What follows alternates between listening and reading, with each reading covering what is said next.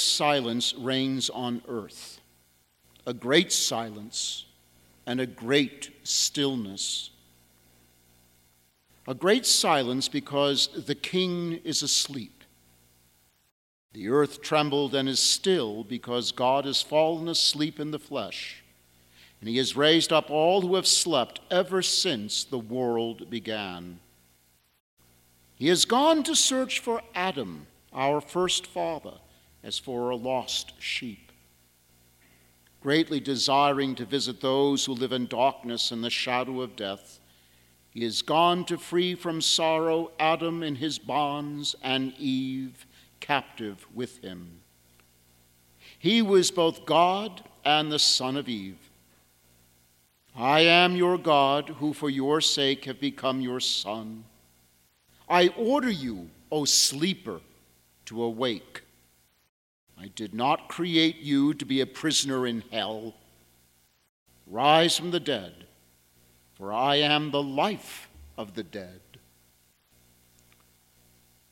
Normally on Good Friday, our focus is on Jesus' passion, his torture, his crucifixion, and his death on the cross. And rightly so. And one would naturally think that having endured all that suffering, having died, having risen from the dead to save sinners, that was it. But it wasn't. In a sense, our Lord's death on the cross began an entirely new and perhaps terrifying phase of his ministry. Think for a moment about the expression all Christians use, regardless of what church they go to. Jesus rose from the dead. We say it so often, don't we? What do we mean by it? Who were these dead he rose from? They were all the men, women, and children who existed before he who is the Word of God became flesh. And where were they? They were in hell. Recall that with the sin of Adam and Eve, all mankind was shut out of paradise, and we all became victims of death. Hell was the destination of all the living, and both the righteous and the unrighteous.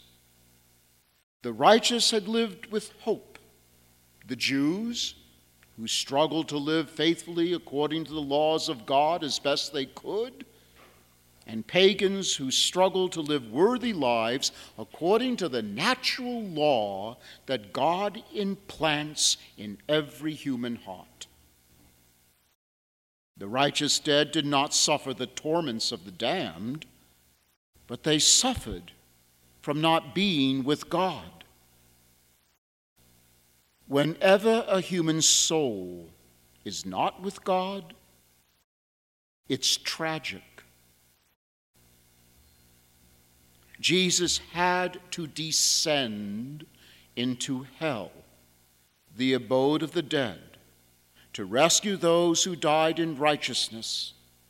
Only then would his task as Savior of all mankind be completed.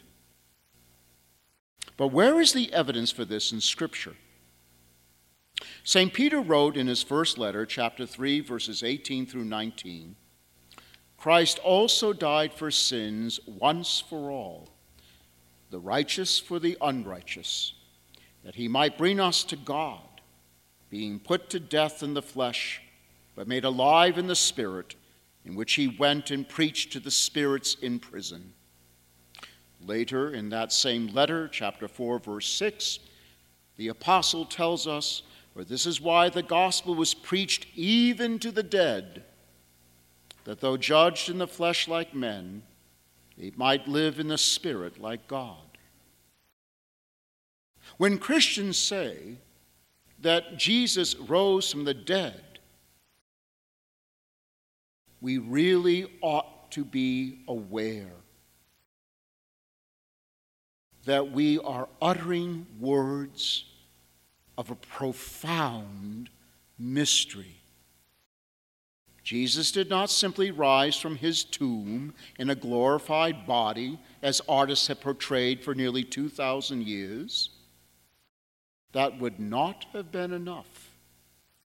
After all the brutality he endured at his trial and execution, he descended into hell, the abode of all the dead, where he showed himself as their Redeemer as well as ours, and then rose up from among them. This is why St. Paul says in his letter to the Ephesians, chapter 4, verses 9 through 10, he ascended. What does it mean but that he had also descended into the lower parts of the earth? He who descended is he who ascended far above all the heavens, that he might fill all things. And in his first letter to the Corinthians, chapter 15, verse 20, Paul wrote, "But in fact, Christ has been raised from the dead, the first fruits of those who have fallen asleep." In a few moments, we will have a rather truncated version of the veneration of the cross. There will not, I'm afraid, be an opportunity for people to come up and individually venerate the cross because of COVID restrictions. So we will spend a moment kneeling. As we do so, I would ask you to keep in mind that we are not venerating an artistic image. We are not merely venerating an icon. We are certainly not venerating an object. We are venerating a mystery of divine love that knows no bounds, no limits, that went to every possible length to save us, even descending into the bowels of hell.